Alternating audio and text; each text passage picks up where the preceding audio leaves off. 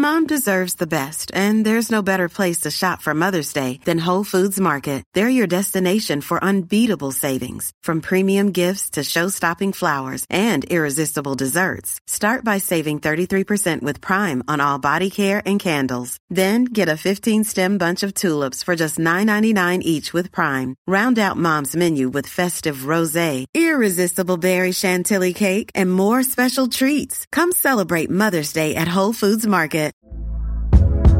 Hey there, it's Michelle Norris. I'm host of a podcast called Your Mama's Kitchen. When I travel, I'm usually looking for a way to find a taste of home when I'm not at home. And one of the things I love to do when I am at home is entertain. And Airbnb allows me to do that. When I was in California recently, I rented a house that had a great kitchen. And when we were sitting around the table, we were all thinking, we're in someone else's house. Someone could be in all of our homes as well.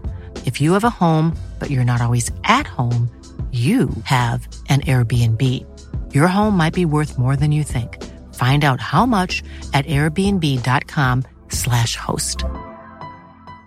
Ready to pop the question? The jewelers at BlueNile.com have got sparkle down to a science with beautiful lab-grown diamonds worthy of your most brilliant moments. Their lab-grown diamonds are independently graded and guaranteed identical to natural diamonds, and they're ready to ship to your door. Go to BlueNile.com and use promo code LISTEN to get $50 off your purchase of $500 or more. That's code LISTEN at BlueNile.com for $50 off. BlueNile.com, code LISTEN.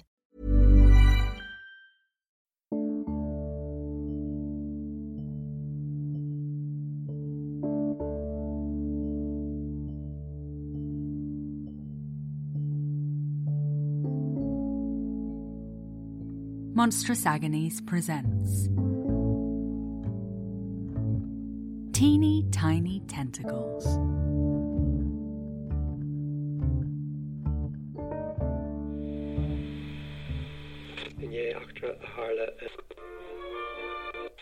A young stallion of a fella.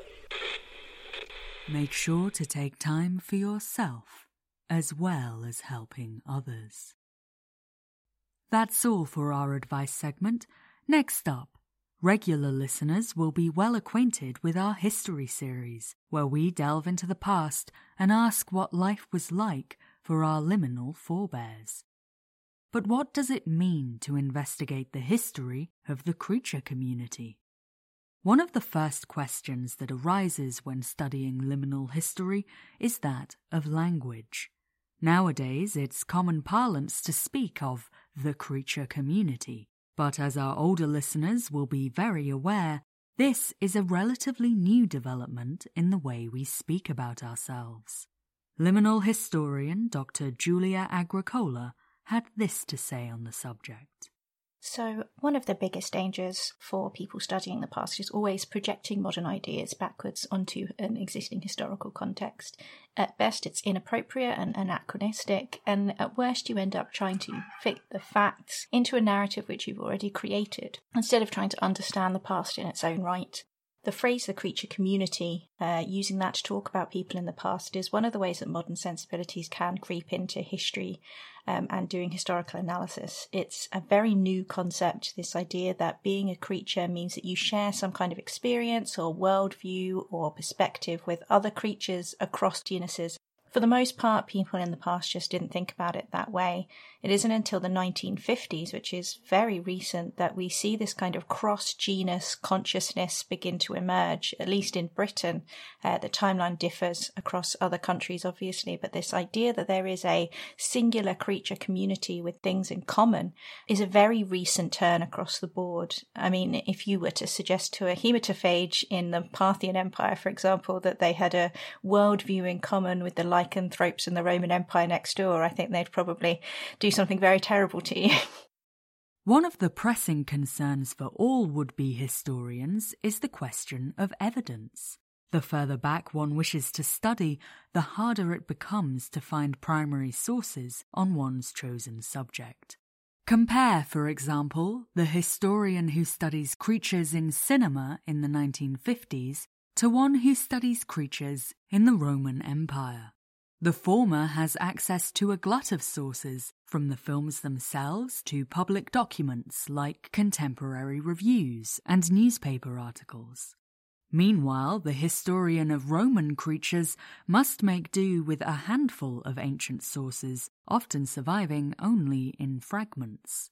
But here, certain members of the creature community can offer something uniquely valuable to the historical investigation: eyewitness accounts. Funnily enough, I actually am a Roman historian in every sense of that term. I was born in Napoli in 156 AD, and I started my career in that 2nd century AD with a biography of the most famous undead people of our age. Advanced longevity genuses are a real boon to historians. It makes all the difference in the world when you can really get a first-hand account of an event or a person or a place during a particular time. Even if you're not able to find a specific individual that you can speak to, a lot of the long-lived genuses have a culture of oral transmission or preserving their past through writing, or even just holding on to objects for personal reasons which might have otherwise been lost forever. It doesn't solve all your problems, though, as I say, I grew up in the Roman Empire. I can tell you the games I played in Napoli as a child and the clothes that I wore and about my specific community, but there are other things which, across the millennia, I have completely forgotten or was never aware with to begin with. I could not tell you about the emperor's life, for example. Because of this, as a general rule, I'm very wary of testimonies from people claiming that they were present at major historical events. They are usually the ones that people remember, that they like to read about, and they are often the ones who have an incredible level of detail that nobody can confirm, or are contradicted by the other 150 people that are also claiming they were there when Julius Caesar crossed the Rubicon. But if someone tells me, oh yes, I was working at an undersecretary in office of the Yokai Confederacy back in the 750s, I can't remember who my manager was, but I can tell you exactly what kind of ink I used, then that seems more likely to me, because why would you make that up? Between gaps in the historical record, a lack of evidence, and the difficulties of perspective already discussed tonight, one might be tempted to ask, what's the point? Why is it important to study liminal history? I personally hate that kind of thinking where people think we should just do history because, if we study the past, we'll know how to behave in the modern world, or that the past exists simply to teach us something about our own experiences. It's not about that. It's about knowing people. What were they like? What were they? How were they like us? How were they different? And it's never really as different as you might think. In the liminal context, it's less of a question of why do liminal history and more a matter of accepting that doing history is doing liminal history. We've always been there. We've always been part of the world. There's never a period where there are not liminal histories to be told. One of my favourite artefacts is, actually you can see it in the British Museum as an exhibition at the moment. It's this pottery cow. They found it, I think, in an Iron Age settlement in Kent. It has this handle and 4 legs and a little stomach full of beads that jingle when you shake it. It's not very exciting looking, but that handle really stumped archaeologists when they uncovered it. It wasn't until one of the team, a woman from an aquatic genus, looked at it and said, my little boy could have fun with this, that they realised what it was. It's a baby's rattle, but not one for a sapio baby. It's made for someone with teeny tiny little baby tentacles. Once they could see that, they could then see that although a large amount of the artefacts from the settlement were sapio, that there were other artefacts which demonstrated that there were these aquatic or semi-aquatic peoples living there as well, that there are objects and buildings that were designed for use by completely different types of bodies.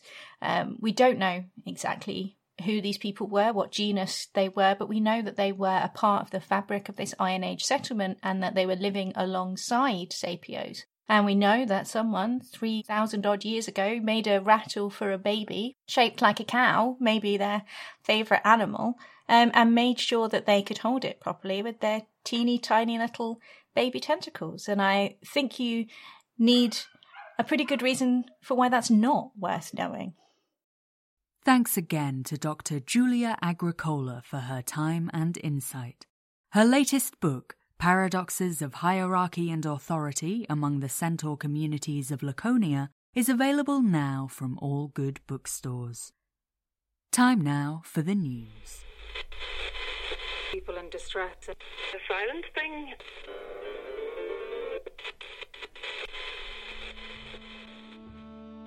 Teeny Tiny Tentacles was written by H.R. Owen and performed by H.R. Owen and Dr. Emma Southern. Emma Southern really is a Roman historian. She co-presents the podcast History is Sexy, answering history questions from listeners. You can find out more at www.historyissexy.com. Big hello and thank you to our latest supporters on Patreon, Michael, V, and Not Disquieting at All. You can join them at patreon.com/monstrous-agonies. For more monstrous content, follow us on Tumblr at Monstrous Agonies and on Twitter at monstrous_pod. This podcast is distributed under a Creative Commons Attribution Non-Commercial Share-alike 4.0 international license. The theme tune is Dakota by Unheard Music Concepts. Thanks for listening, and remember, the real monsters are the friends we made on the way.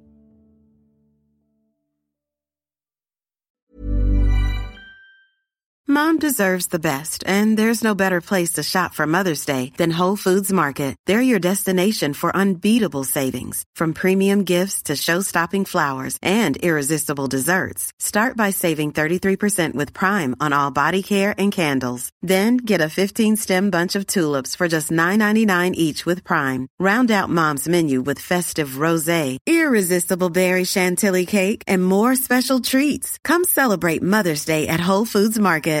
When you make decisions for your company, you look for the no-brainers. And if you have a lot of mailing to do, Stamps.com is the ultimate no-brainer. It streamlines your processes to make your business more efficient, which makes you less busy. Mail checks, invoices, legal documents, and everything you need to keep your business running with Stamps.com.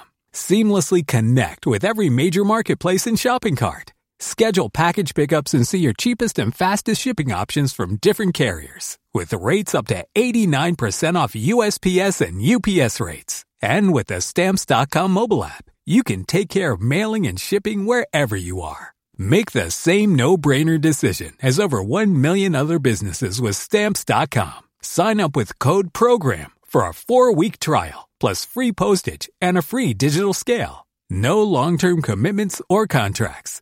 That's Stamps.com. Code PROGRAM.